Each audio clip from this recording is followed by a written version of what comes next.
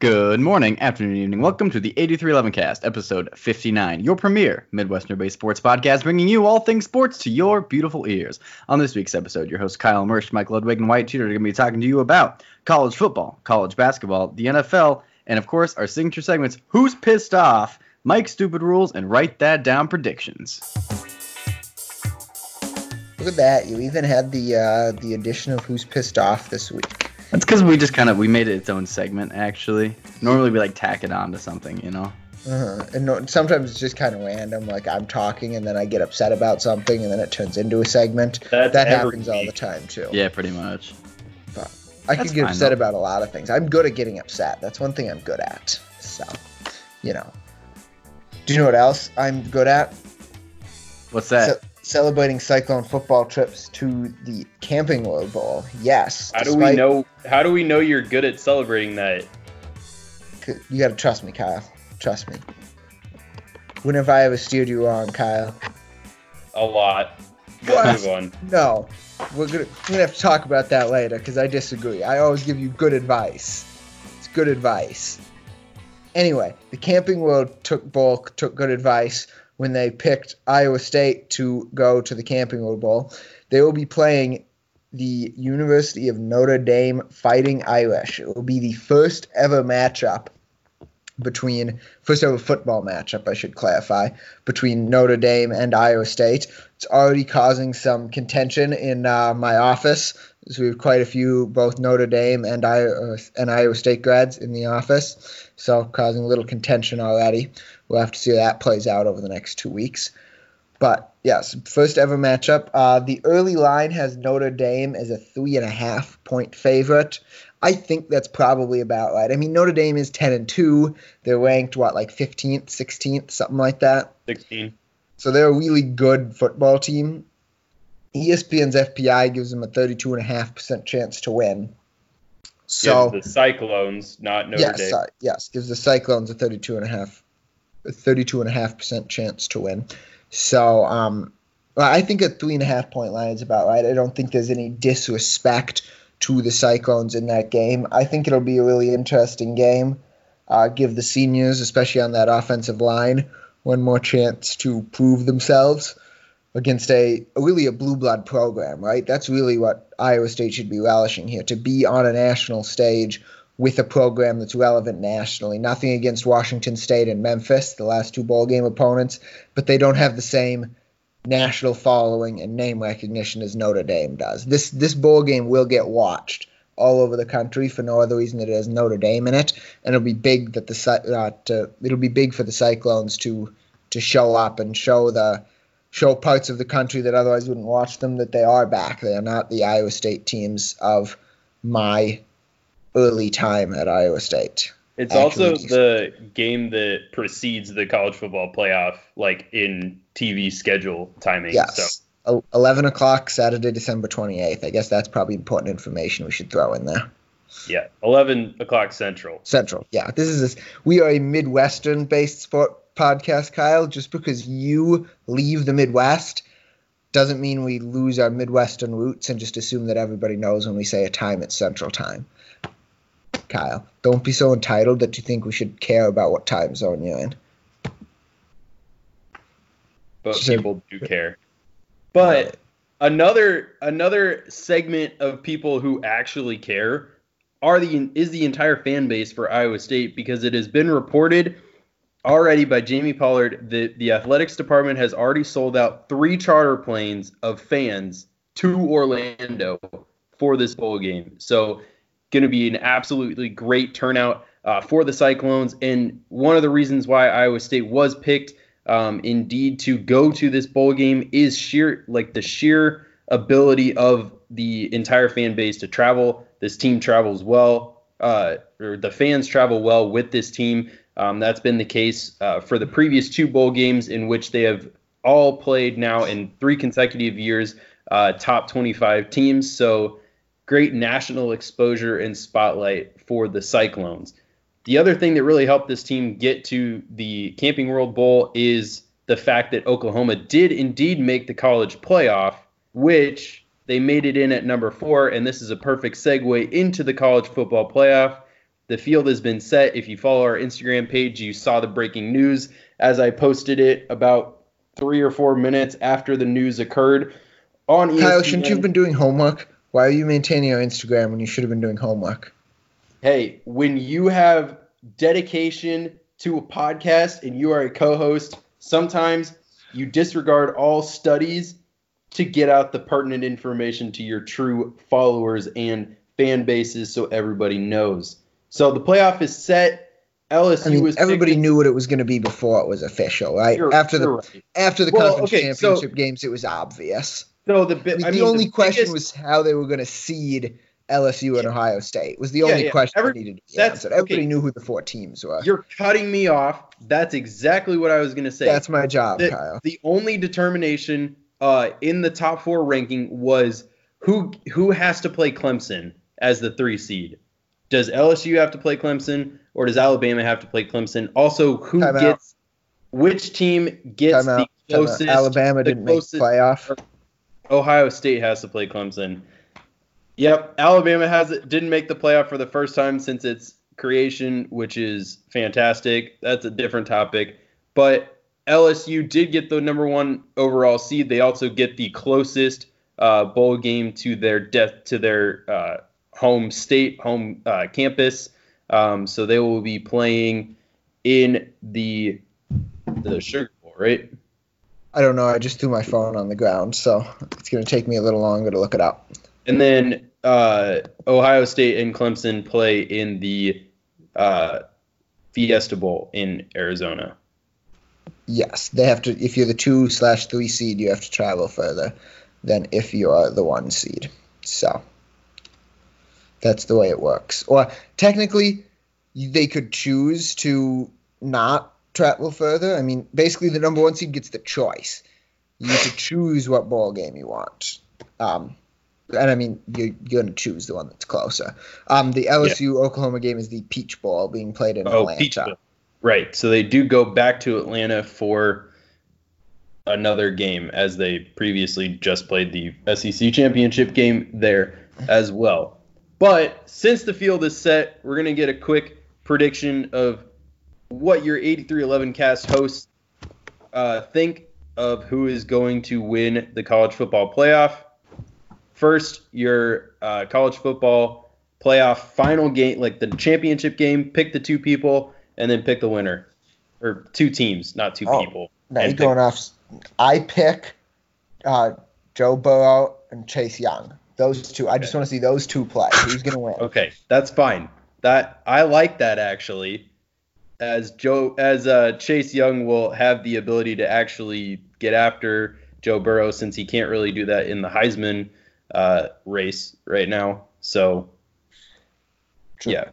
Anyway, are you leading us off, or am I leading us off, or is Wyatt leading us off? Let me do it because I have probably the worst picks. What do you got? I have Oklahoma versus Clemson with Clemson winning. I was about to say if you pick Oklahoma. No, they're not. Oklahoma over Clemson? No, he said Clemson over Oklahoma. Oh, okay. But when he said he had the worst picks, I was like, oh, he's not going to actually pick Oklahoma to win the whole thing, is he? No, goodness, no. They don't stand a chance. I would like to see Oklahoma upset LSU. I think that would be amazing to see from a Big 12 conference perspective. I mean, I think it would be cool, but it's not going to happen. But hey, man, upsets can happen. They're 2 touchdown underdogs. You guys didn't even think that Iowa State was going to go to the Camping World Bowl. We're going to talk about that later. Yeah, we are. Don't jump ahead. You're jumping the gun. That's how people get hurt. You keep talking and give me your picks, Mike.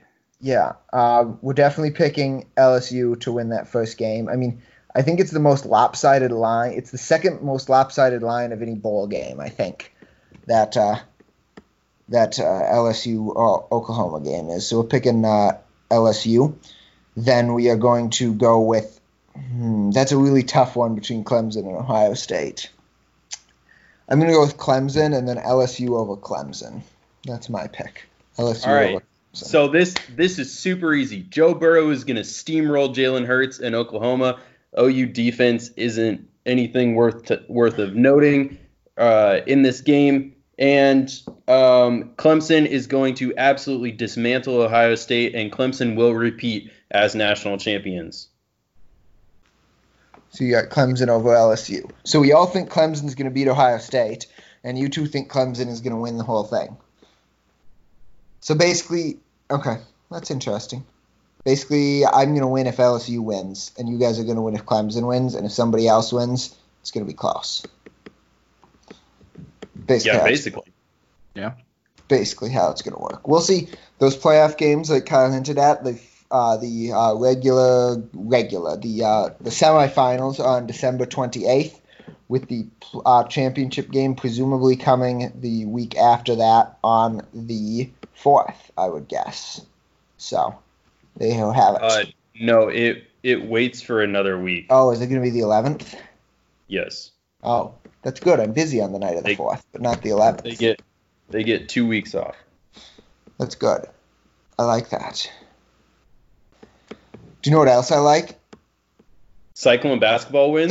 The way Cyclone basketball played this week, yes. That was a really good week for Cyclone basketball. You want to fill us in on everything that happened here this week, Kyle? So, yeah, it was a good week, but it started out with a game against UMKC, and they let the Kangaroos hang in there for a little bit longer than they probably should have in this game, until the Cyclones were really just able to kind of take over. Tyrese Halliburton had a very uncharacteristic game for him, in the sense that he did turn the ball over quite a bit in that matchup against the Kangaroos of UMKC. The final score did end up being an 18-point win for the Cyclones. They were able to hold them off.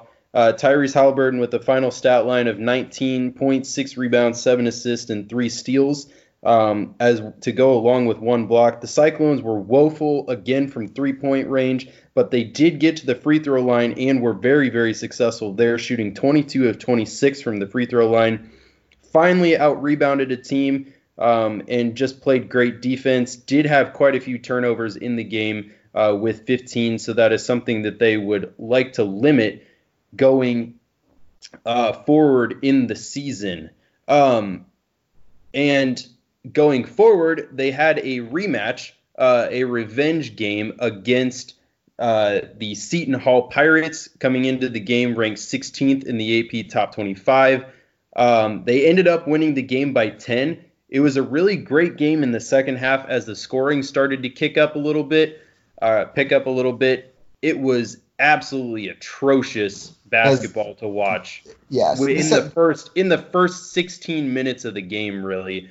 In the first, I think at the under 12 timeout in the game, both teams had more turnovers than made field goals. And it was just a great game to watch Myles Powell as well as Tyrese Halliburton, both the leading scorers for both of these teams, get after it. Myles Powell for the Seton Hall Pirates did end up with 19 points, but he did foul out late in the game.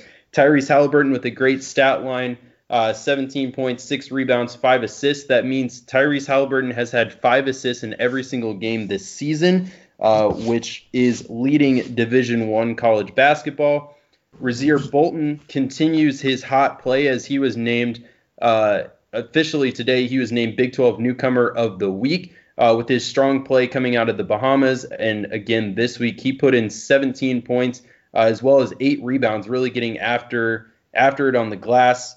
He was 8 of 10 from the free throw stripe, so he's been shooting well for them. But the player of the game, in my opinion, was George Condit, and his ability to bring intensity into this game every single time he steps on the floor. Just a ton of intensity. Every time he dunks the ball, it gets the crowd going. And he does it without getting teed up. You're right. Yeah. So that is great news. Problem. And the thing that I love watching with George Condit now is I really hope that he continues to grow and to develop as a player this year, just a sophomore, because next year watching George Condit as well as Xavier Foster play alongside each other is going to be very, very fun basketball to watch. Must-watch television every night. George Condit is also shooting free throws at an extremely high rate. He's shooting nearly 80% on the season, which is amazing from a 6'10 guy. But he added another 5 blocks.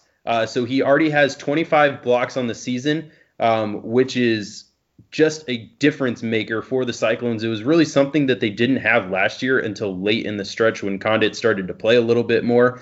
But I think at some point in this season, you will see George Condit starting over Solomon Young. Solomon Young does have the ability to take up space down low, and Coach Prohm has mentioned, as well as George Condit, that it's a lot different when you have Solomon Young. He takes up space, does a lot of physical things that you don't see in the box score at the end of the game. But for his size, he cannot seem to rebound the ball at an extremely high rate, as well as block out players that are much bigger than him. I foresee George Condit becoming a starter for the Cyclones team and really starting to fuel their intensity as they go throughout the rest of the season, as they begin to roll on towards conference play. But looking ahead, I agree. I don't think it'll be long before Condit replaces Young. I think he's going to stay with Young for a few more games because Coach Prohm does that. He doesn't like to mess with his lineup. Hence last year when he left Lindell Wigington on the bench even after he came back and probably was that team's best player. You can go back and listen to those episodes if you want me to hear me get upset about that. But he sticks to his starting lineup for a long time. So I wouldn't look for that change to come quickly, but I do think it'll come eventually if they keep playing like they're playing. Condit just brings so much more energy to the floor than Young does. It's true. But next up for the Cyclones, they do play on Thursday night, December 12th this week at 8 p.m. Central. This game is going to be Hate Week take 2 on the hardwood. This game is going to be aired live on ESPN2, so another great outlet to get Cyclone Nation in front of a national audience. Both teams are coming in at 6-3. Iowa started off in a rough spot to start the season, but now they've picked up some tempo, some offense. It'll be good to see these teams square off, but I hope for Iowa State's sake that they are able to get a win against Iowa. You beat Iowa. Just beat Iowa, please. And this comes at a really weird point in the schedule for Iowa, too. This game is sandwiched, or is coming off right at the end of 2 conference games for Iowa, because the Big Ten does a weird thing where they play 2 conference games in December. So Iowa plays Minnesota tonight, Monday night, and then goes to Ames after that to take on the Cyclones. So it's a really weird stretch coming off some conference games right into the big rivalry game like that. It comes as an interesting point in the schedule. Iowa, I believe, will be slightly favored in this game. The line hasn't come out yet because Iowa still has a game to play before it gets there, so they won't put out a line until after Iowa plays today because of things like injuries. Like if Iowa Star gets injured there. Actually, no, Iowa State will probably be favored. BPI likes Iowa State. But anyway, the line will come out. Look for the line to come out tomorrow. It should be a good game. Iowa State being at home in a rivalry game helps. All the students are still in Ames, so Hilton will be rocking. It'll be sold out. So, also the Cy-Hawk Battle in women's basketball is on Wednesday at Hilton Coliseum as well. So if you're in Ames, get out to those 2 basketball games and cheer on your Cyclones. It should be a high-scoring game as long as the Cyclones are able to put the ball in the hoop, which they struggled with in the first half. That is important if you want to score. Iowa just came off a loss where they gave up 103 points to Michigan, the same Michigan team that Iowa State played really tough in the Bahamas. So it'll be interesting to see the outcome of this game. Beat Iowa. Beat Iowa. I'm beating Iowa. I don't like Iowa.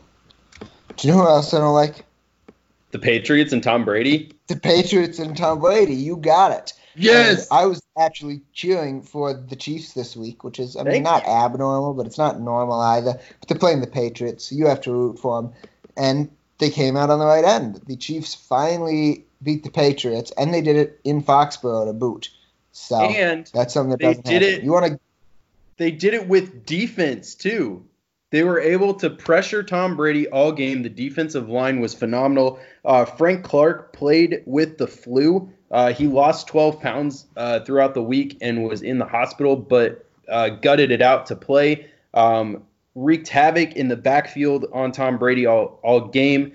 Ended up with a sack, I think 4 quarterback hurries, so he was always there. Sack Nation was alive with Chris Jones getting a sack, and a pretty iconic picture of him sitting on top of Tom Brady getting up. But the defense was put in a situation on a 4th down, 4th and 3 on I believe it was the 6-yard line of the Patriots going in. The Patriots had the opportunity to score. They ran their patented pick route where they run a pick route within 1 yard of the line of scrimmage, so it's legal. But Tyrann Mathieu was able to back up and allow Bashaud Breeland to have tight coverage on Julian Edelman. Just barely reaches around him, flicks the ball away with the tips of his fingers, incomplete. The Chiefs do end up winning this game, but it was primarily due to the pressure rate that Steve Spagnuolo and the Kansas City defense was able to get on Tom Brady.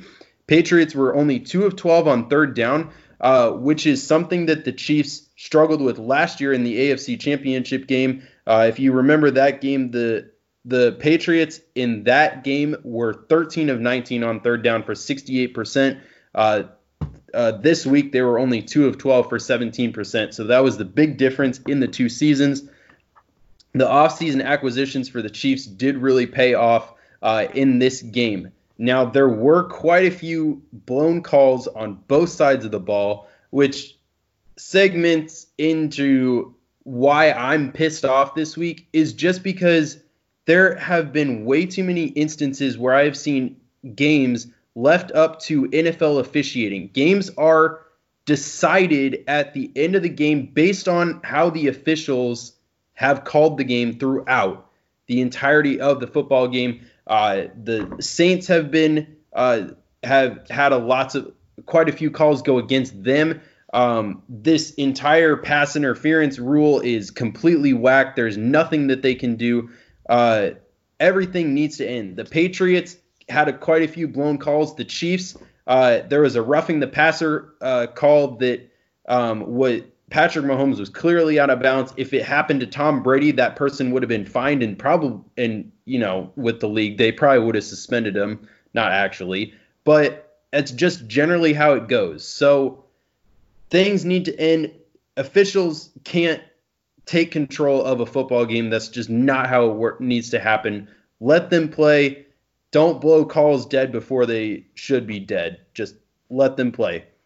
That's besides the point right now, because the Chiefs do clinch the AFC West for the 4th straight season, which is awesome. Now going with the term the West isn't enough for the rest of the season. They can still clinch a first-round bye. Right now, thanks to the Denver Broncos and Drew Luck beating the Houston Texans, the Chiefs have slid up into that 3rd overall spot in the AFC, nullifying the tiebreaker between the Texans and the Chiefs since the Texans beat them head-to-head. But if the Chiefs win out and the Pats lose at least one more game this season, let's go Bills, then the Chiefs can slide into that number 2 seed and potentially avoid the Ravens for as long as possible and get that first round bye, which is crucial, and get home field advantage when they probably have to play the Patriots for a second time this season.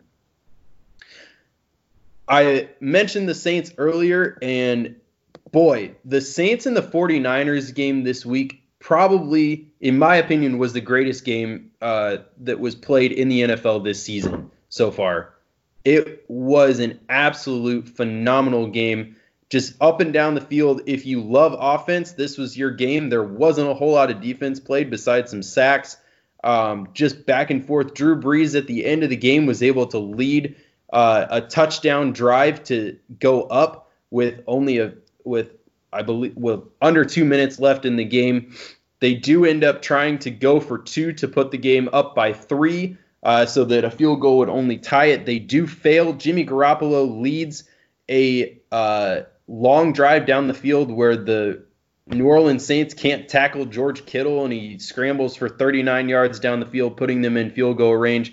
And Robbie Gould, who's had some issues kicking the football this year, does get the San Francisco 49ers the win and puts them for now in the driver's seat for the number 1 overall seed in the NFC West, and it does drop the New Orleans Saints to the 3 seed. So just an absolute phenomenal game between both of these teams. Drew Brees and Jimmy Garoppolo were phenomenal.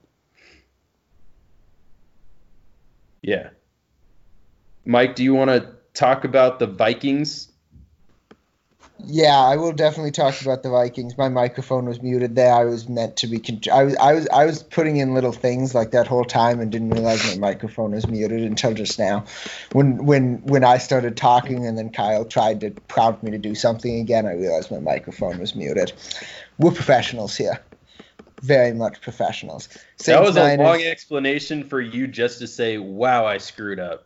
I did screw up. I mean, I was just going to trim the silence, so now that you mentioned it, it's just going to stay in there. So yep, that's awkward. fine. That's fine. We're professionals. Anyway, the silence was probably more entertaining than that Vikings-Lions game on Sunday. That was probably the boringest win in Vikings history. Boringest? You mean the most boring? So no, I mean the boringest. Now? I mean the boringest, Kyle. That's okay. A word. Deal with it. All right. I mean, the Vikings got out to an early lead and then just sort of bled the Lions to death. The Lions were never within striking distance. David Blau never really had a chance to get going. He did not start the game as well as he did on Thanksgiving against the Bears, throwing a 75-yard touchdown. Not what he did against the Vikings. His first 3 passes were all incompletions. So the Vikings defense held the Lions in check. The offense rolled. They took care of business against a bad team, which is what they had to do to make the playoffs. But despite all of that, their odds of making the playoffs actually went down significantly this week. The Bears win over the Cowboys on Thursday, along with the Rams crushing the Seahawks on Sunday Night Football, really changed the way that this playoff picture looks in the NFC. I mean, going into the week, it looked like it was more or less decided what 6 teams were going to make it in. But now the Rams are only a game behind the Vikings, and the Bears are only 2 games back. And now the San Francisco 49ers are back as are the number 1 seed now in the NFC, with the Packers as the 2, the Saints as the 3, the Cowboys at 6 and 7 are still sitting at the 4, with now Seattle at the 5 and Minnesota at the 6, with the Rams only a game back. So the Vikings could go from anywhere from the 2 seed here at one point all the way down to finishing in that 6 seed, or even not making the playoffs if they play poorly down the stretch. So the Vikings are in a very precarious situation. I mean, I like their chances. If you take care of business against the Chargers in Los Angeles and then the Bears in Week 17, it doesn't really matter what you do against the Packers as far as making the playoffs is concerned. So the real key for the Vikings is just take care of business against the bad teams, and maybe you need some help from the Bears or Lions if you're going to catch the Packers for the division, but it is possible if they win out and the Packers were to lose to the Bears or Lions as well as the Vikings. So good week for the Vikings themselves, but bad week for the Vikings playoff hopes as they went down significantly with the Rams and Bears win. But we'll see. Keep playing another week, keep getting more data points, and we'll go forward from there to see how it happens. Should be a fun last 3 weeks in the NFL with lots of playoff spots still up for grabs, with only, 2 playoff spots completely decided at this point? 3. The Ravens, Chiefs, and Saints are locked into playoff spots. All the other spots are still up for grabs. So should be fun last 3 weeks. That's the way the NFL wants it. Lots of playoff spots up for grabs in the last couple weeks. They're getting what they want with all these late season division games. So they're doing good. But anyway, speaking of the NFL, we have our stupid rule for the week came out of the NFL, and it came out of that amazing game that Kyle was talking about between the Saints and the 49ers. One of them ran a fake punt during the game. I know, Wyatt, you're a big fan of fake punts, so you'll probably like this rule. Saints. Yep. And So basically what happened is the gunner on the punt, right? The gunners are the people who are like way outside and are the first people running down to try to go tackle the punt returner, right? So on the fake punt, what happened is the defender, right, just like tackled the gunner and like blew him up and, held him. Okay, sorry. He didn't actually tackle him. He just like was bear hugging him all the way down the field. Right. Anyway. So, right, you might think because the fake punt was a pass that that's pass interference, right? Actually, no. So the rule stipulates that the farthest player outside on a punt can never be pass. You can never have pass interference defending the outermost person on a punt because it's their job to just run downfield and you're trying to block them and you don't have any reason to suspect they're going to do anything other than tackle your punt returner, right? There is no pass interference for interfering with those players. That's why there was not a flag thrown in that situation, because you cannot interfere with a pass, get called for pass interference when you're defending the gunner on a punt, fake punt. There you have it. That is your stupid rule for the week. Did that make sense to everybody? It did. Yeah. And so just a clarification, you can have holding, but it is very rare to have holding in that case, as they're generally just blocking them. So, yeah, you could have holding on a regular punt. You see that every often, every so often, I should say, but it's not common. That's not the most common penalty on punt returns by any means. That would be illegal block in the back. Most common penalty on punt returns. Fun fact. Because you've got people who are running backwards or running behind. You know what I mean. People run backwards on punt plays? Sometimes the punt returner runs backwards. The Packers are averaging -1 yard per punt return this year. Fun fact, they have been running backwards on punts a lot. Don't average negative yards on your punt return because you can just fair catch it every time and average 0 yards. So there's no reason to average negative yards on punt returns on the I'd suggest just like catching it or just turning around and running forward. Just run forward. Just don't run backwards. Don't try to turn a 3-yard gain into a 20-yard gain, but actually turn it into a 4-yard loss. Just take the 3 yards and be happy. Yeah. That's what you're saying? Yep. Yeah, I'm in favor of that. Anyway, enough talk about punts and more talk about write that down predictions because we've gotten to that point in our podcast. We had 5 predictions come off the board. 1 prediction from each of us, plus Kyle had a second one because he's lame. The first prediction to have come off the board, yes, Kyle, you were lame for that prediction because it was a bunt single and you didn't deserve it. The first prediction to have come off the board, Kyle predicted a few weeks ago that Breece Hall would be first team All Big 12 as a running back. He was actually second team All Big 12, not first. So for that, Kyle gets a Nah. He should have been first team. Puka Williams is trash. I mean, moving on. Yeah, but he wasn't. Puka Williams and then Chuba Hubbard, of course, like we said. I had predicted before Minnesota played Iowa that the Gophers would go to a New Year's Six bowl. They ended up going to the Outback Bowl, playing Auburn. Still a very respectable bowl game. And if I would have just left it at the Gophers would go to a New Year's bowl game, I would have been right, because it is played on January 1st, but I went as far as saying a New Year's Six bowl game, which they didn't make. So for that, I get a nah. Wyatt predicted that Iowa State would go to the Camping World Bowl, which for some reason we gave him a home run for. Do you remember why we gave him a home run for that, Kyle? I didn't even fight for it. Because at the time we thought there was no way Oklahoma was going to make the college football playoff, even though we should have figured that there was a way. And yeah, you got lucky. It turned into a mess. You got lucky on that home run. You shouldn't have gotten it, but you did. We can't take it back. So Wyatt gets a ding-a-ding-ding-ding for his home run. One prediction came off the board from Josh. He had an off-the-record prediction. He said that Allen Lazard, after having a big game 2 weeks ago, would have another big game and have over 100 yards receiving against the Washington Redskins this week. He had only like 20-some yards receiving. That's less than 100. So for that, Josh gets a nah. Nah. Thank you. I was waiting for Wyatt to do it, and then he just didn't. So I think I did mine first. No, you didn't. I did. I went, nah. You I was were kind of muted. quiet. No, No. I was not. I didn't hear it.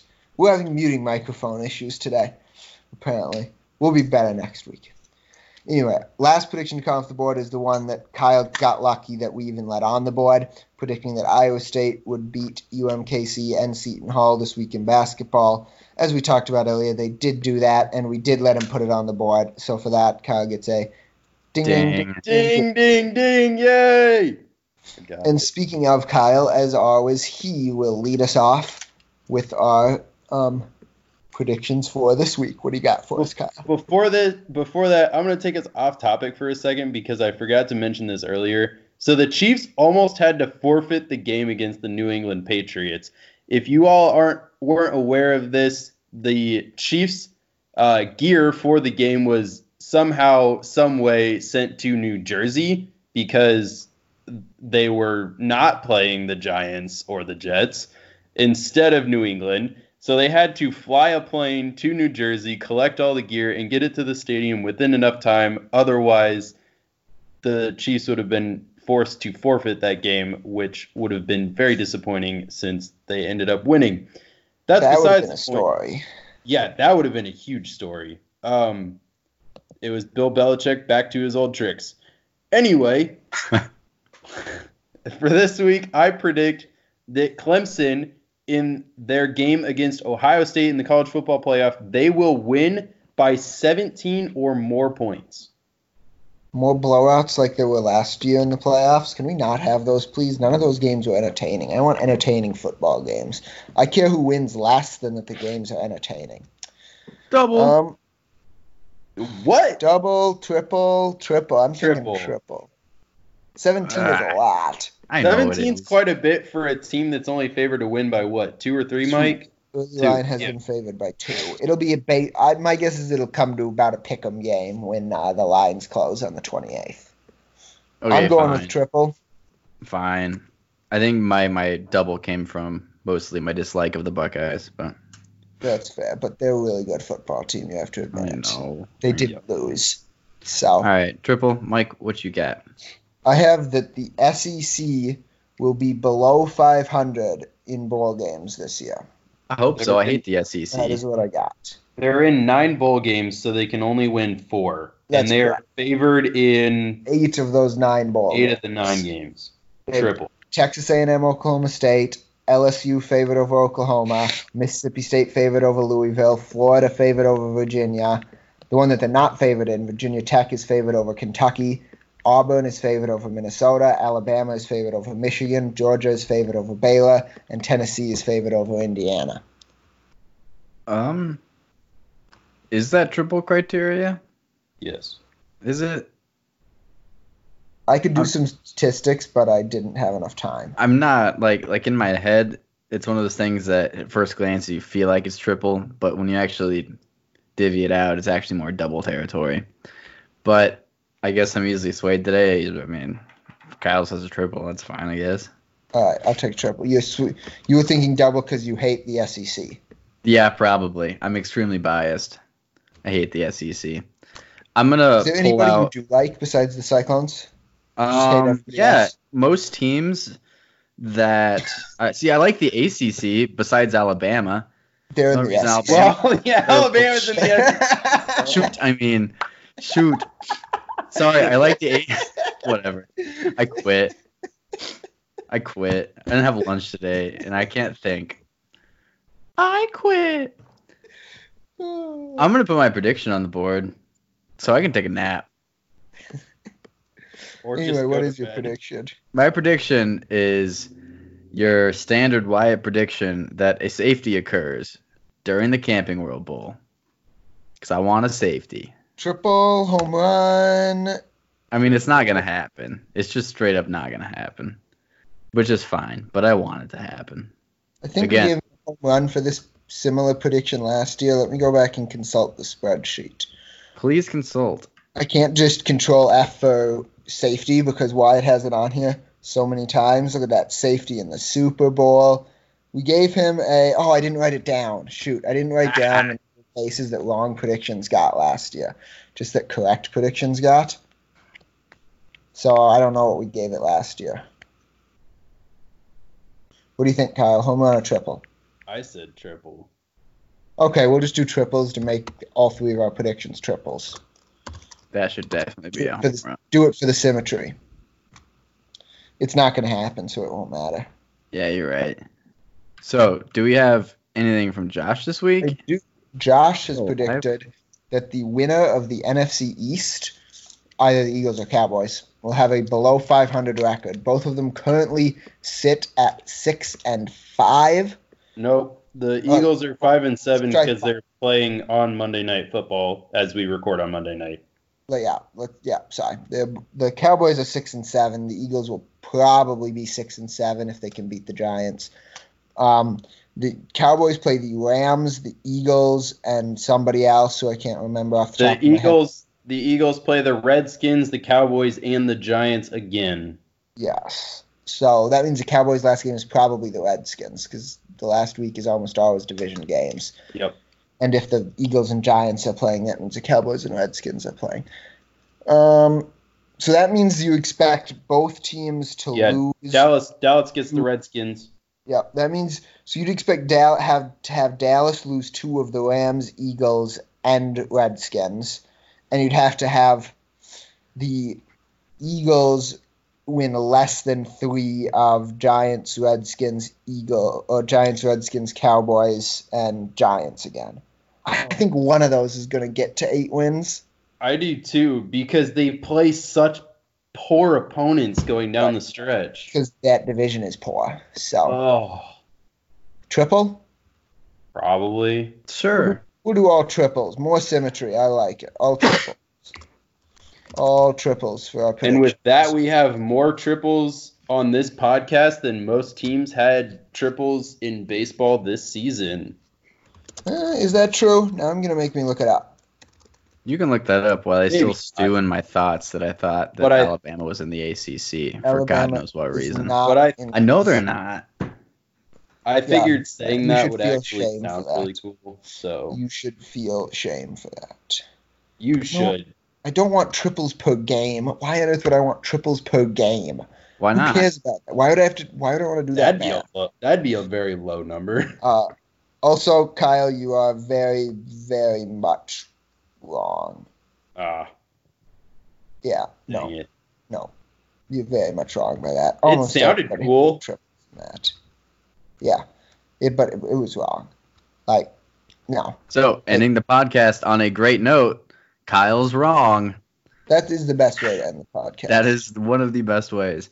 And you know that we're at the end of the podcast because we just put up all 4 of our Write That Down predictions up on our Write That Down predictions board. So after doing that means we're at the end of the Write That Down predictions segment, which means that we're at the end of the episode. Thank you so much for listening to the 8311cast, episode 59. Make sure you check us out on Instagram at 8311cast. Don't just like our pictures, also follow us too. Signing off for the 8311cast, we have your hosts, Kyle Mersch, Mike Ludwig, and Wyatt Teeter. Until next week. That Alabama was in the ACC. Who also, and you didn't realize that the league trailer for triples in the MLB still had 17. And Mike's making up words on this episode. And forgot to unmute my mic. Professionals. Go Cyclones. Go Cyclones. Go Cyclones.